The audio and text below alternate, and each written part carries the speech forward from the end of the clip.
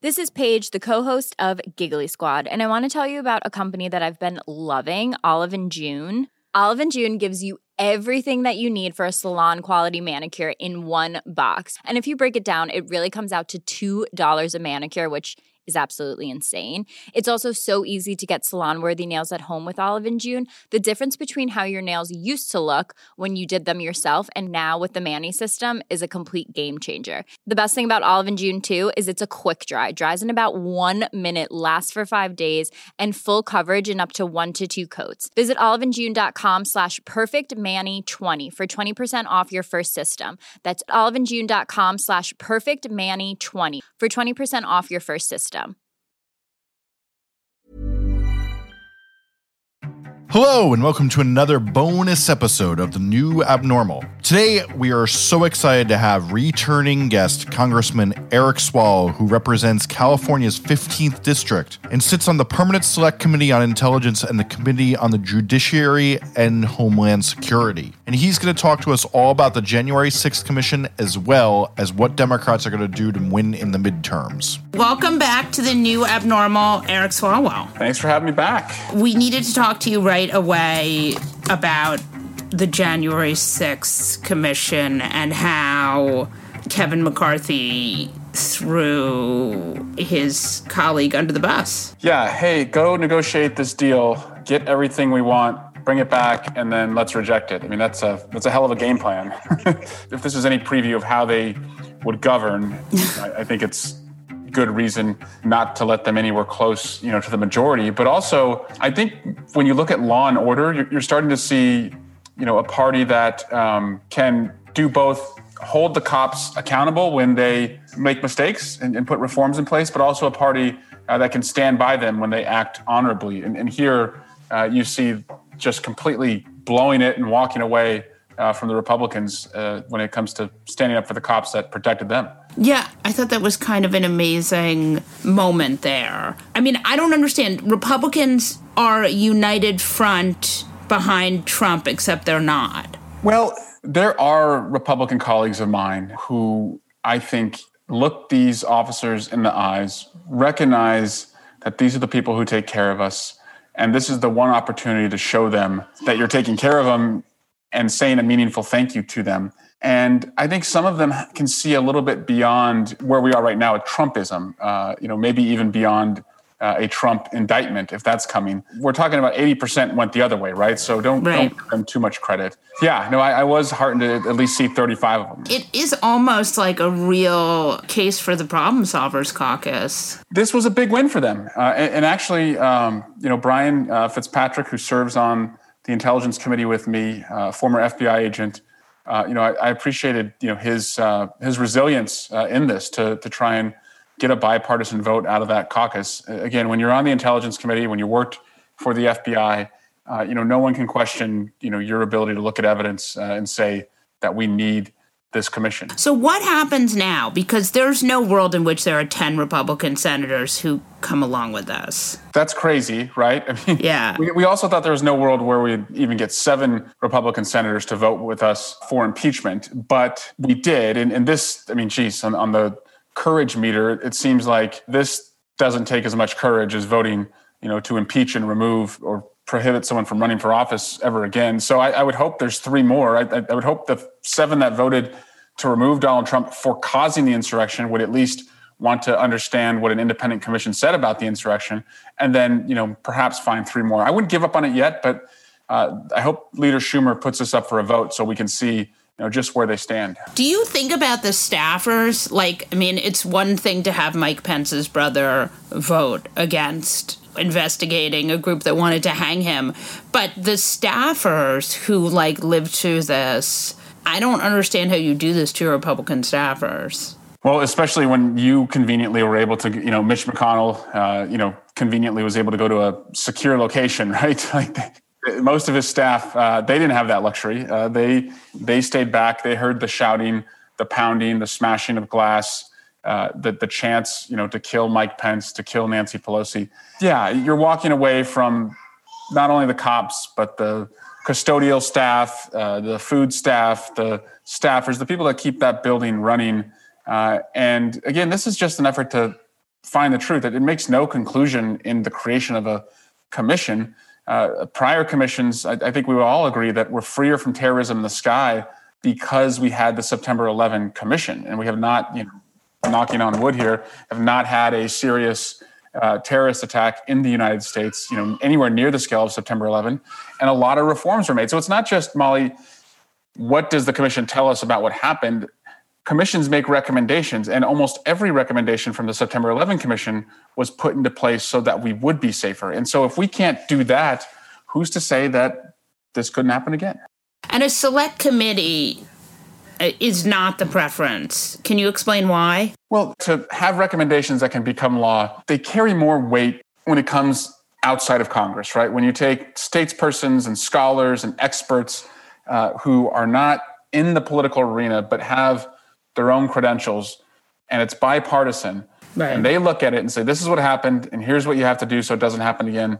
That has, I would say that that's the gold standard right there. Now, Congress had select committees after September 11, and they were right, important.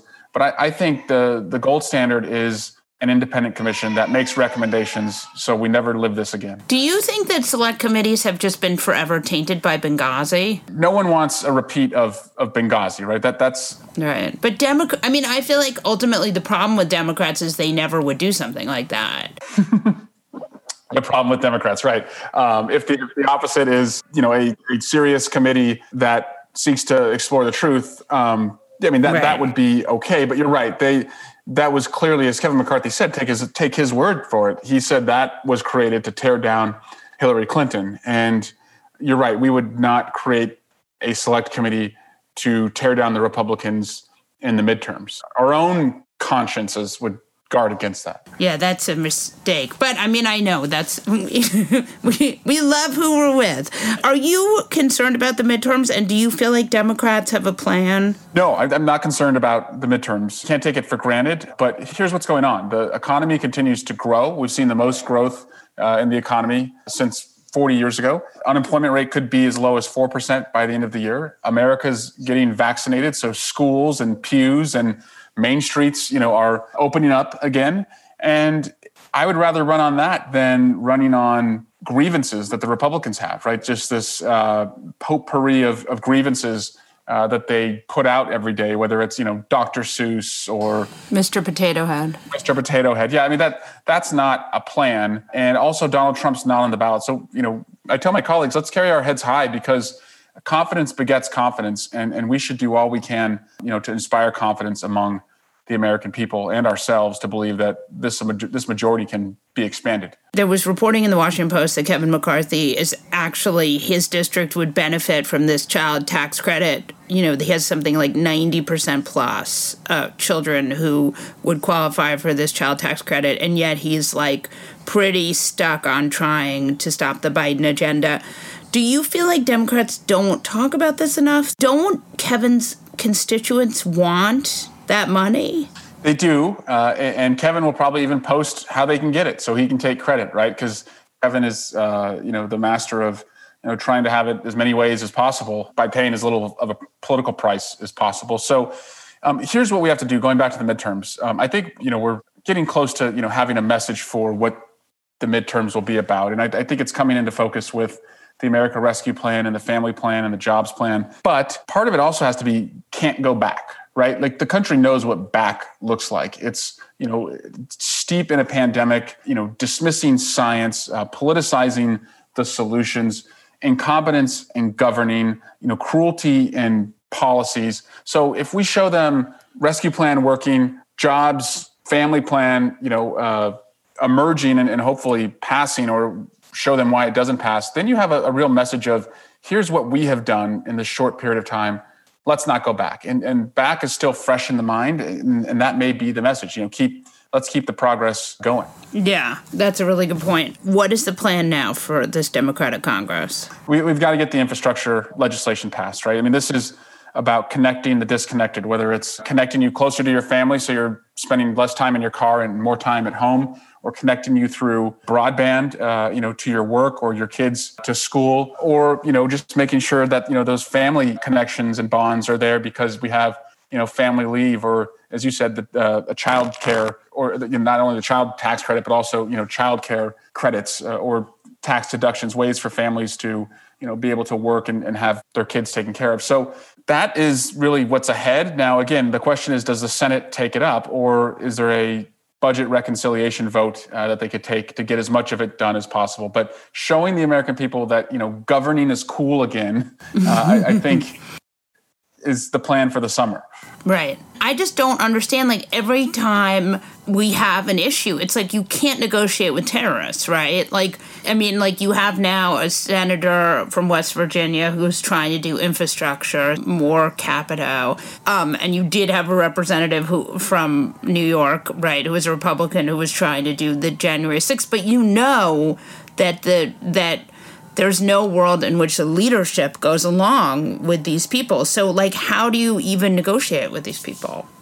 Well, I think with the commission, the fact that, yes, we had to give up some to get 35 Republican votes. I understand the knock that, if the majority are going to pan it and vote against it, why not just go with the commission that you want? I still think 35 is enough to say to the American people, look, this had legitimate buy-in. We showed that we would collaborate.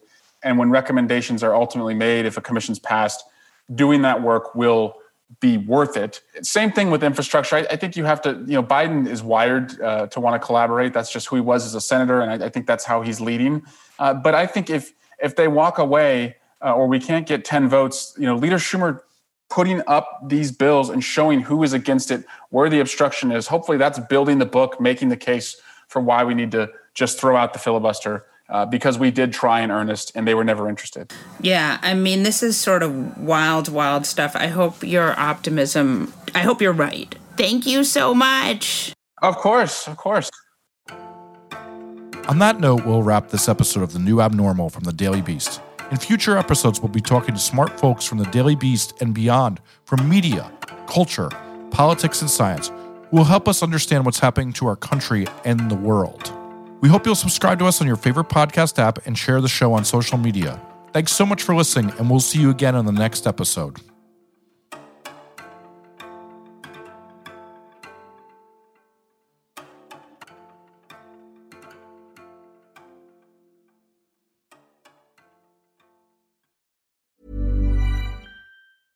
Even when we're on a budget, we still deserve nice things.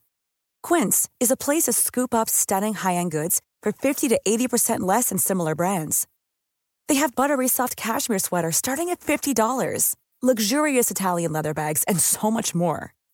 Plus, Quince only works with factories that use safe, ethical, and responsible manufacturing. Get the high-end goods you'll love without the high price tag with Quince. Go to quince.com/style for free shipping and 365-day returns.